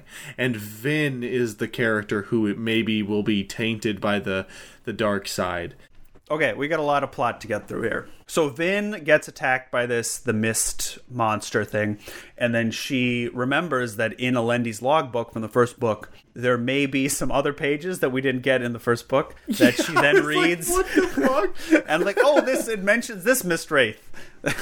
It mentions the same thing that Elendi had a mist spirit following him. And I don't know why. I mean, I know that it's a book and that it needs to be long, but why does she not immediately put it together that she's the hero? Like, I don't get it. She hears the Well of Ascension. Like, literally, she's like, what's mountains. That? Yeah. Like, what do you mean, what's that? Just do it already. Like, this is, like, the book is not interesting enough for me to want to see Vin come to those conclusions. Just get there. Yeah, because that's the thing, because you don't trust that, like, you can make it interesting, or that you care enough about Vin and how it might affect her and her relationships. Because you know on a deep level, like, it won't. Because it hasn't shown to. Like, you know. She's going to get to the well. She's going to become the hero of ages, get to the Well of Ascension, take up all the power, save the world, and she's going to be like, but maybe I'll still going to betray me. Like, she's not going to change. I know. I really think none of this shit at all is in the first book. Okay? Obviously, you, the reader, can draw the conclusion fucking instantly that she's the hero of ages. I think the book wants you to think it's Kelsier, but if you thought it was Kelsier for a second, you need to go back to English class in the ninth grade. Because no, it's Vin. The interesting part is that, like, Vin is struggling with the same shit that the guy is struggling with, the old hero. He's like, through Quan's perspective, he's like, oh, this person is... Elendi is different now. Like, he's killing people and, like, raising armies and doing this shit. And Vin isn't raising armies, but she's killing people and being violent. And the fact that she is not instantly like, what the hell, is so frustrating to me. Because, like, that would be a fine character thing for her to be like, oh my god. Like, just come to that we're halfway through the fucking book and she hasn't come to the realization. I will cut off my penis on a live version of this podcast if she isn't the hero. Okay, so we have to talk about the rest of this section. Yeah. So Zane, we find out Zane is Straff's son by one of his many like concubine people who he has sex with to try to make a lot of allomancers. It's crazy.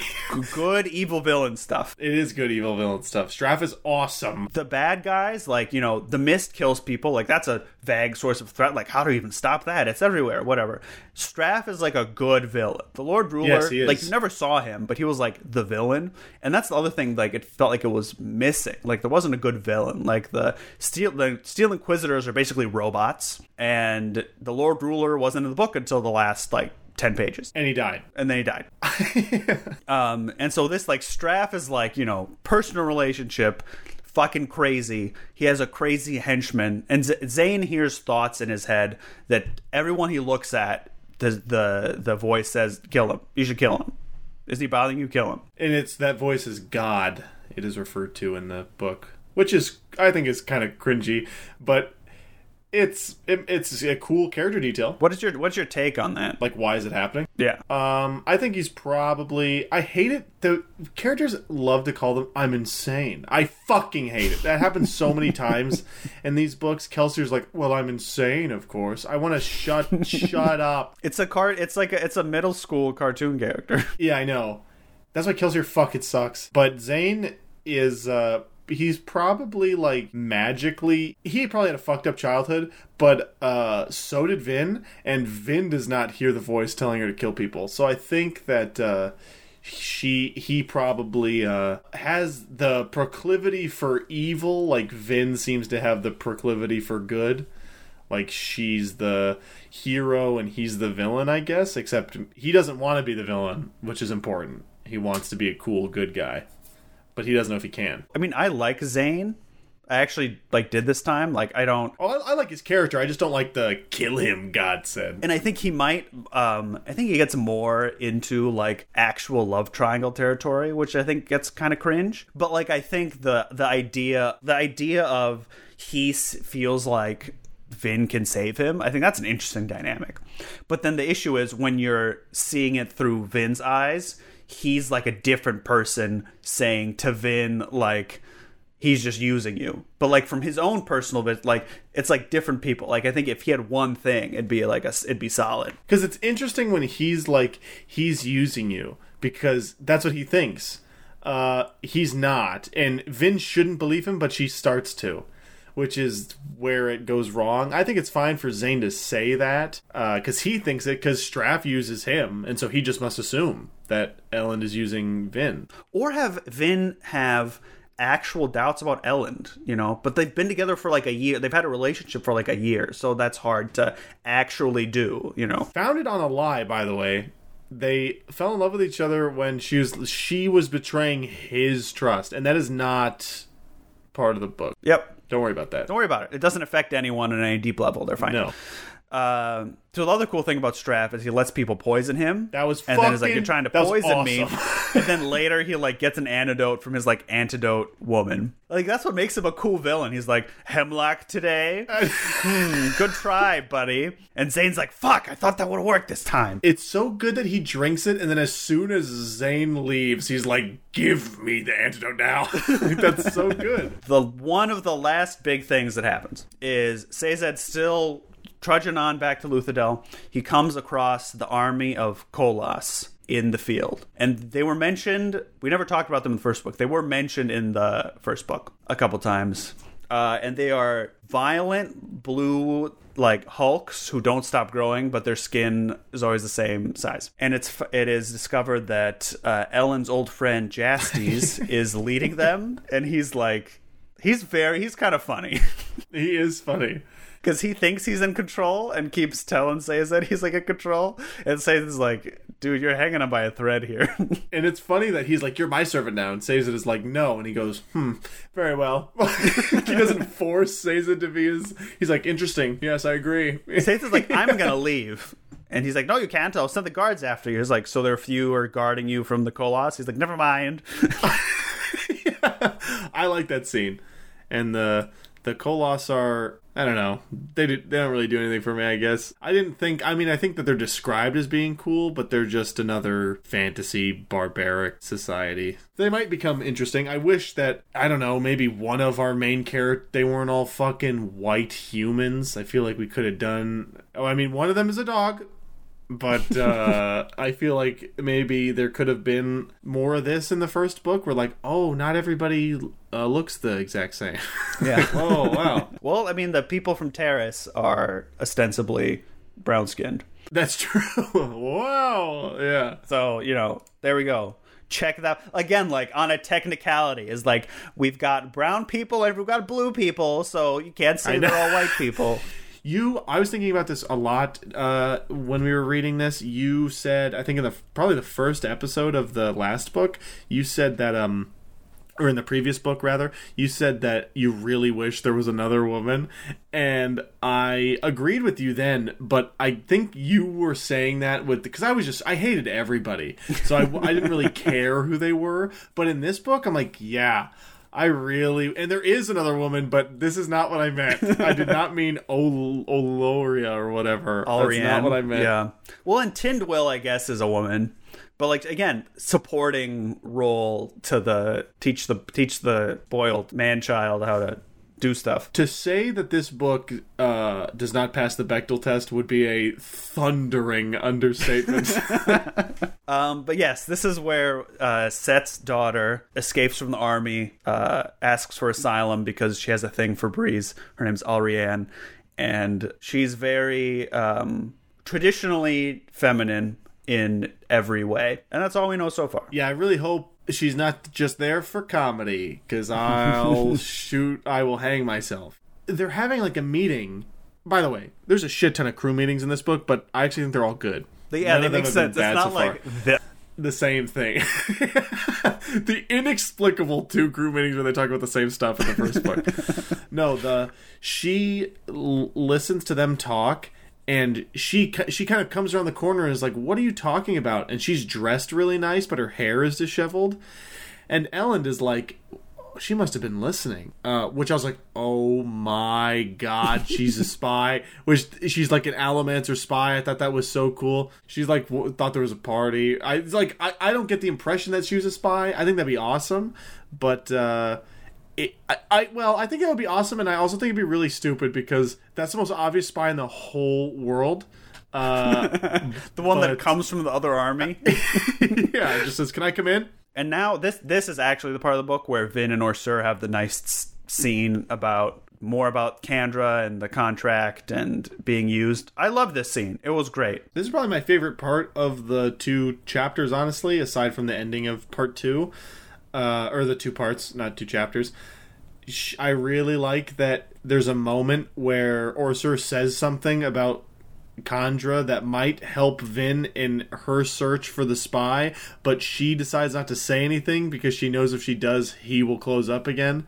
That's so cool. I was like, oh my God, so Brandon Sanderson has talked to somebody. Yeah, like once it's rooted in something, like I think once it's not like so clinical, like that's like a moment you discover while you're writing. That's not like an outline moment. And I think that's like some of this stuff, the twists and stuff feel like, Brandon Sanderson has never not used a twist that he could have, Yeah.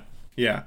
And I like that Vin comes to the realization that they're pretty much the exact same. And I like that he likes being a dog because I like the fact that there's a talking dog in the book. Big fan that there's a talking dog. Talking dog that can like open its shoulder and put a little vial of metal in. Oh, God, that was fucked up. But yeah. And I like that it finally... I'd forgotten about this too because we were complaining about like, why does Vin irrationally just hate Kandra? And I feel like she just was, and then this was... I don't think it was planned that this was why she was. Yeah, no, definitely I think this not. was because I think this feels like a good explanation of like, oh, it's because, Kelsier trusted you more than he trusted me.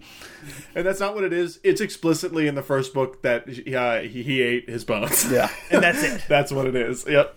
And then this scene, it's finally like, maybe he realized like, that doesn't really hold a lot of water if I want to make this Vin character seem like a real person. And I think that's a fine enough reason. And I also like how he's just like, hey, I'm sorry, but no, like that's not... He told me not to do that. So next is when Ellen and Vin go to the parlay at Straff's camp. And there's a whole build-up to this about, like, the politics and the assembly, and Ellen has to get permission, but whatever. Who cares? He got permission. He sort of strong-armed the assembly to go to do a parlay at Straff's. And their plan is to double-team...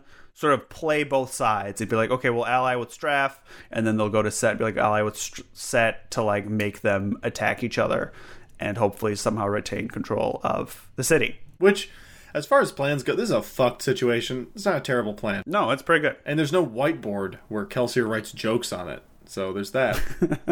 And they talk about it long enough to like brainstorm and arrive at it, but not so long that we have to show how this idea happens in real time. Like, you can just say that they had this idea. Like, we don't need to have a meeting where everyone gives their 2 cents and then our main character has the genius idea that makes the plan happen. So they go to the meeting. It's not going well. Ellen's trying to like... Oh, wait. Sorry, just one important thing in the story of the book, I guess.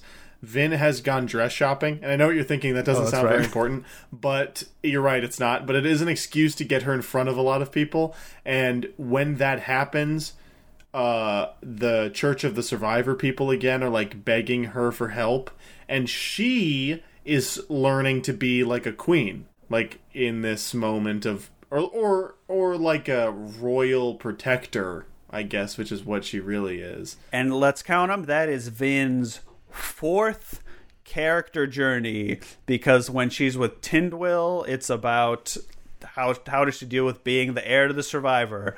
I didn't even think about that. Fuck, there's too much going on. And then you don't make progress to each of them. It's like it swung the other way. Like the first book had Vin is too one note, but like, and this is like Vin has too many things. So that means that the third book, we got to go right in the middle. One would hope, right? You've read this before without any spoilers. Is there a satisfying conclusion to any of these character journeys? In this book, not... I don't remember a lot from this book. That does not fill me with confidence. And that's the thing. Did you remember, like the first book, like you remember how the plot twists made you feel? And that's... Yeah, what did you remember, like, of the first... You were saying you kind of vaguely remembered... You remembered all the important bits, and then you realized you were attributing parts from, like, this book and the third book onto the first one. What were the marquee moments so far in the series that you remembered? So far, like, from the first book, I'm like, all right, first book, Allomancy, they kill the Lord... Kelsier dies, they kill the Lord Ruler. One of those things is immediate, and then the other two are in the last 10 pages. Yeah, I also remember, like, in terms of like good character moment, when Kelsier gets enraged at Marsh's death and destroys the pits of Hethseen. Like, I think that was cool. I remember that as well. From this book, I think it's stuff that came later. I think I also read them super fast, and I took a long time to read this one. And I think that's why I'm having a hard time too rereading, that it's like the first time I read them, it's very like, you know, turn on a bit of TV at night before you go to bed. Like this was my like read a little bit before I go to bed book, don't think too much about it. But now that like we're in a podcast, we're talking about this in this spectrum of like fantasy, sci-fi, literature, where I'm like not having a crisis, but like feel a little bit like I've been duped. Yeah. into feeling like these books are maybe better than they are. And I think that comes down to the character stuff, where like once you know what's going to happen and you know the revelations about the world, like what is left? And it's sort of characters who do things, and it's stuff that doesn't affect them in any serious, meaningful way. And so then you don't really care about them.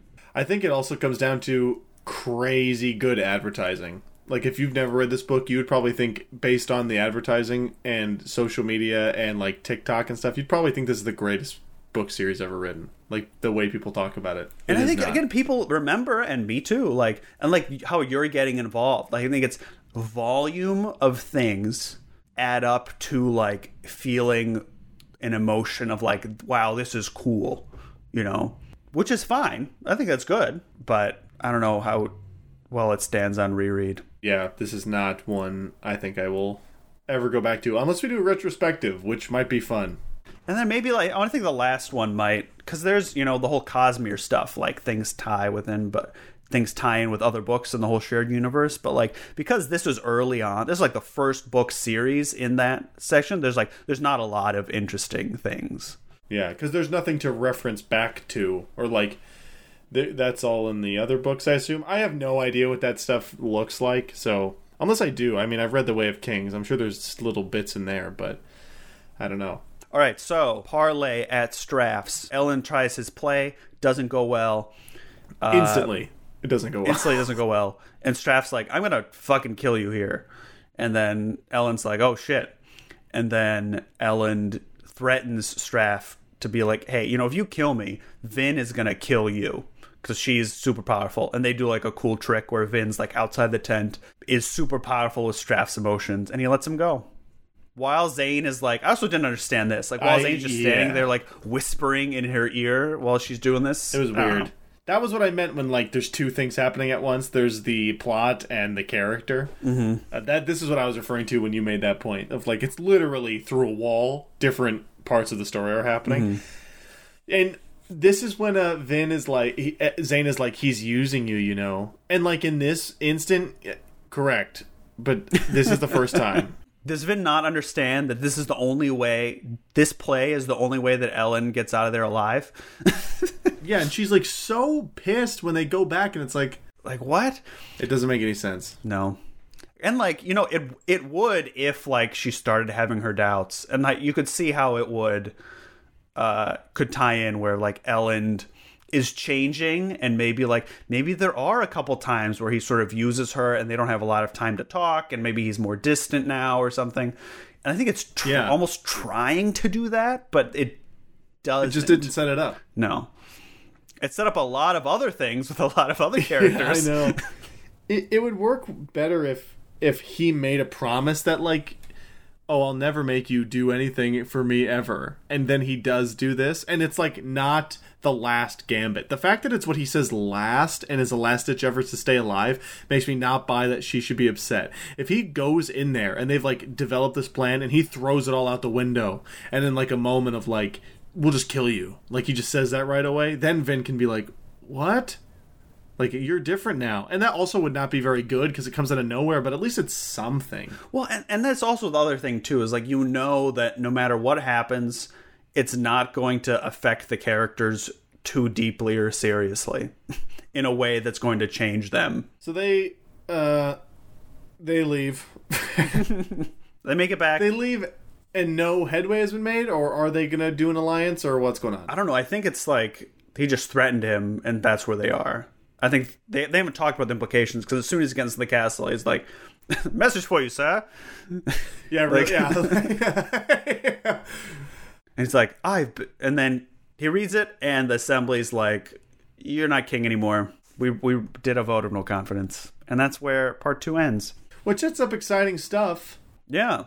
Yeah, and that's like plot stuff. Like a plot thing happened. Oh, how are they going to get out of this jam? Yeah, but I feel like, and it's interesting because that's just because there's no weight. I can literally feel the story being like, well, it can't just be that there's 2 armies outside of Luthadel the whole time, so something else needs to happen. And so he'll be deposed. And it's like, why? What has he been doing in the whole year? He got the vote to do the plan, a majority vote. Well, and I could tell how it was set up too. Like there were 2 or 3 sentences where like he skipped some assembly meetings. Like that's how he set it up. Like, oh, we'll talk about them at the next assembly meeting because he was busy with something. He is the king, and there's a siege, so maybe he doesn't have time to, I don't know, hang out and talk shop with the fellas. So what did you think about this book, beginning of the second book, like overall as a whole? I know we were shitting on it for probably like 90 minutes there, but I am actually enjoying it. And I don't know if I'm just enjoying it because the last one was terrible. But this is good. And this is fun and interesting. So I'm enjoying it. And actually, like, when part 2 ended, I was upset I could not go right in to see what happens next. And I think that's the experience of these books. Like, that's how I felt too. Like, that's fine. That's fine to have them just be sort of popcorn things. I just don't like it when they try to be something more or fail at even being a coherent popcorn thing. Or, like, if you're not inherently interested in just reading about a magic system devoid from people. That was terrible. I'm just happy that has not happened. Actually, it does with the Feruchemy stuff. A little bit, yeah. But for whatever reason, better. I was like, oh, that's kind of interesting and cool. And I wasn't bored to tears. I think it's because this is happening while he's going somewhere. And he's using it. Like, he knows how to use it, and he's using it. Yeah, and it's just him doing it, which is cool. And also, ferrochemy is pretty cool, so that helps. I don't necessarily think allomancy is all that cool. I think ferrochemy is cool. Mm-hmm. I mean, everything I thought I've already said in terms of like rereading. Like, the character stuff for me is just too all over the place to get a lot out of it, and so I haven't found a lot to, which is like, to me, is like depressing. Because I think I really like them, and I'm sort of feeling like rereading them is like overwriting my previous positive memories from them. And maybe it's just the context where we're rereading it, you know, that like you have to analyze it. Or these books don't hold up to a close read. There's a reason that in your English 405 course they don't do Mistborn. Like, some books just don't really hold up to that kind of scrutiny. Well, and I'm reading reviews too. I'm like, am I just going crazy? People are like, well, what don't you like about it? And other people say, like, you know, if you like magic systems and plot, it's good. But like, but the character stuff is lacking. And in my mind, I'm like, you know, what is a book without good characters? You know? Yeah, it's nothing. It's a pamphlet.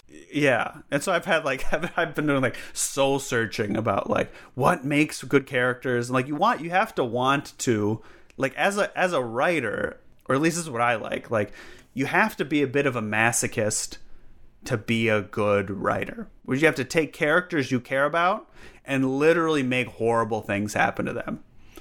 And I think part of this book, and what makes them feel YA or makes them feel less engaging from a character's perspective, is like a lot of things are treated like with kid gloves, and I think the characters are too. It's like they're not allowed to go through anything too dire, which is weird, because I feel like it's just I keep going back to the Way of Kings, so I'm sorry, but I feel like characters go through dire shit in that book. So, like, he is capable. I think he gets better. And I read something online where I think doing the end of The Wheel of Time helped with this stuff. I would agree with that, but I think it's important to keep in mind that, like, do you think he learned a lot by... Because he didn't set up any of the shit he had to ship out. He just wrapped it up. So it's like us. Like, imagine if this is all we had. I could wrap it up. Like, yeah, but I can't. I don't have the ability to set up this world and then deliver on it. Yeah. So I'm not sure. I just think maybe in his writing career, he finds interesting ways to show us things, and maybe gets over a little bit of this kind of weird squeamishness about violence, whether that's, you know, through magic swords that they don't slice, they just kind of kill you. Or you know, but there's violent shit in the Stormlight Archives. There's crazy violent shit in those books. So yeah, I don't know, it's weird. It's super weird that there's like this dissonance in this book with the violence. It'll be interesting for me to go back and read Stormlight Archive and think about like this same character stuff. I'm looking forward to it because I have read that first book. So I wonder if, and that was my first Brandon Sanderson book, so I wonder if the same thing that's happening to you with Mistborn will happen to me, where I'm like, oh my God. I will say this. I think, honestly, this could just be I've been hoodwinked again. But I do think Stormlight Archive is more solid than these. When we do our episode on that, I want, before us talking, if it sucks, to be that audio clip of you saying like, I no way I got hoodwinked again, right? And then it's the same conversations. And I think I'm feeling like my experience with these books so far, which I think, you know, I can't trust myself anymore, because I'm like, okay, the third one will be like I remember it. And I think it will be to a certain extent. I think from the plot twist, lore reveal stuff is super cool and satisfying and interesting. But I think characters in this world, I'm just like feeling a lot of like wasted potential. Because like I am on a reread liking Vin more, liking Elend more. Like my first reread, there were sort of like puppets that had to be around to make the cool plot happen. But now I'm like paying attention to them a little bit more. And we're like, okay, I can sort of see that there are characters under all this stuff, but it's pulled in too many directions and it's sort of like squeamish about making them go through too much. Yeah, that's bizarre to me. I really don't get it. Unless it comes back to being Mormon. Or maybe he feels as though he is putting them through the ringer. And that's just his barometer of the ringer is different, different, you know? But I feel like even in fucking Percy Jackson goes through the ringer more than fucking Vin does. Yeah. Or like, Harry Potter, I think Harry Potter sucks and fuck J.K. Rowling, but fucking Harry Potter... Harry like, suffers. His friends die. Yes. Like there's no... He loses... he has to get thrown out of the only place he's ever called home. Like... Yeah. He doesn't stumble across... the troll being killed. They fight the troll. Like, I don't know. It's just weird. Or they don't have there's no 2 classroom conversations in the first Harry Potter book that are the exact same. It's just the next day he has to go to the same class again. Like, I thought we did this. It's a review day. Like, I thought we did this already. Yeah. I can't believe we're talking about Harry Potter as like the high watermark of how to do like character. It's a bad sign. Well, that shout out to the Shrieking Shack podcast. They do they are jaded, lapsed Harry Potter fans who are. I think they've already reread all the books and they have come to the conclusion that they fucking suck. But the first one is good. The Philosopher's Stone or Sorcerer's Stone or whatever is good and has good that is a children's book, but YA character moments that I haven't actually read Percy Jackson. I only know Harry Potter, so that's why I'm doing it. And that feels like the closest comparison, which seems like an insane sentence to say, but I don't know, man. There's ways to have characters go through things without it doesn't have to be violent. Like, you wrote the book. You can make it whatever you want. It doesn't have to be... You didn't have to make it like this crazy oppressive society. The fact that you made it means that you have to deal with it, and you're not dealing with it. Yeah. Or deal with, like, okay, you want to have characters, you want to have character growth, like, it has to really affect them in a deep way, like, consistently. It feels like just, like, coloring characters darker shades of, like, poop brown. It's just, like, it's yeah, but it's still brown. Like, it's still the same color. Like, it doesn't, I don't know. They're not different people. She's a little sadder in this scene. Mm-hmm. And I guess you know that it's not like someone's going to be a new color. They're just going to be a different shade of the same color. And that's sort of what I'm feeling like I want, maybe just where I am as like a reader in my reading life, is like I want more from a reading experience or a rereading experience.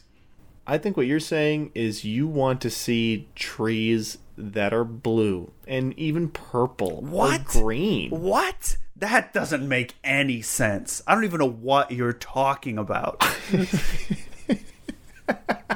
And what color's the sky? Blue? Might as well be yellow. I don't know.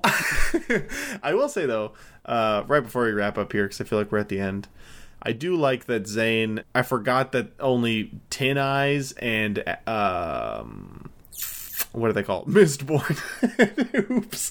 Mistborn can see the stars. That's just a fun world-building fact that I totally missed that. I think there's chunks of this book where I was sort of zoning out, skimming. Zane points to the sky outside of the tent and is like, he can't see those. And they look at the stars, which is cool. The Sanderson is great as those little, like, world-building flourishes. Like, every time you find one, you're like, ooh, what a little treat. But, like, it's unfortunate that, like, they're a treat among, it's like rice. Like, rice is good, but it's, like, it's just rice, you know? There's, like, a piece of, it's bland rice, but if you dig around enough every once in a while, there's, like, it's like okay chicken. And hey, there's nothing wrong with rice. Like, sometimes you just want to eat a bowl of rice. But it's hard to, dissect rice on a hour-long cooking show. Yeah. Because it's just rice. Right. Yeah, that's totally what is happening. I'm excited to do a book that's good, and we'll talk about things like... That's good. And again, it's so hard because I don't want to feel like I'm shitting on these that they're bad. Because they're not bad. They're not like trash pulp novels. Like, clearly he cares. He likes them. I read them. I liked them. Do I like them now? I need to finish, and I need to have a whole emotional journey, and then we'll come back to how Danilo's feeling about these books. I think that'll be a good final episode of this whole Mistborn saga. Is we'll do the how is Danilo feeling, and it'll be like one of those like solo philosophize this kind of podcast where it's just like a guy like oh my god, I can't believe it. Mac, I'm gonna send you a yellow manila envelope with one cassette tape in it, and it's going to be my thoughts after the Hero of Ages, and you will never hear from me again. Yeah, and suicide. I wasn't gonna go there. I was gonna say like I moved to Zambia or something. But you moved to Zambia to try to write the competing Mistborn novel, the fourth Born book, Mist, because the ending Born sucked. Mist. Born Mist. Yeah, with Jimmy Marsh. With Jimmy Marsh. Wow, that's a callback, ladies and gentlemen. All right. Well, we'll play you out with some tunes by the inimitable Jimmy Marsh. Jimmy Marsh, ladies and gentlemen.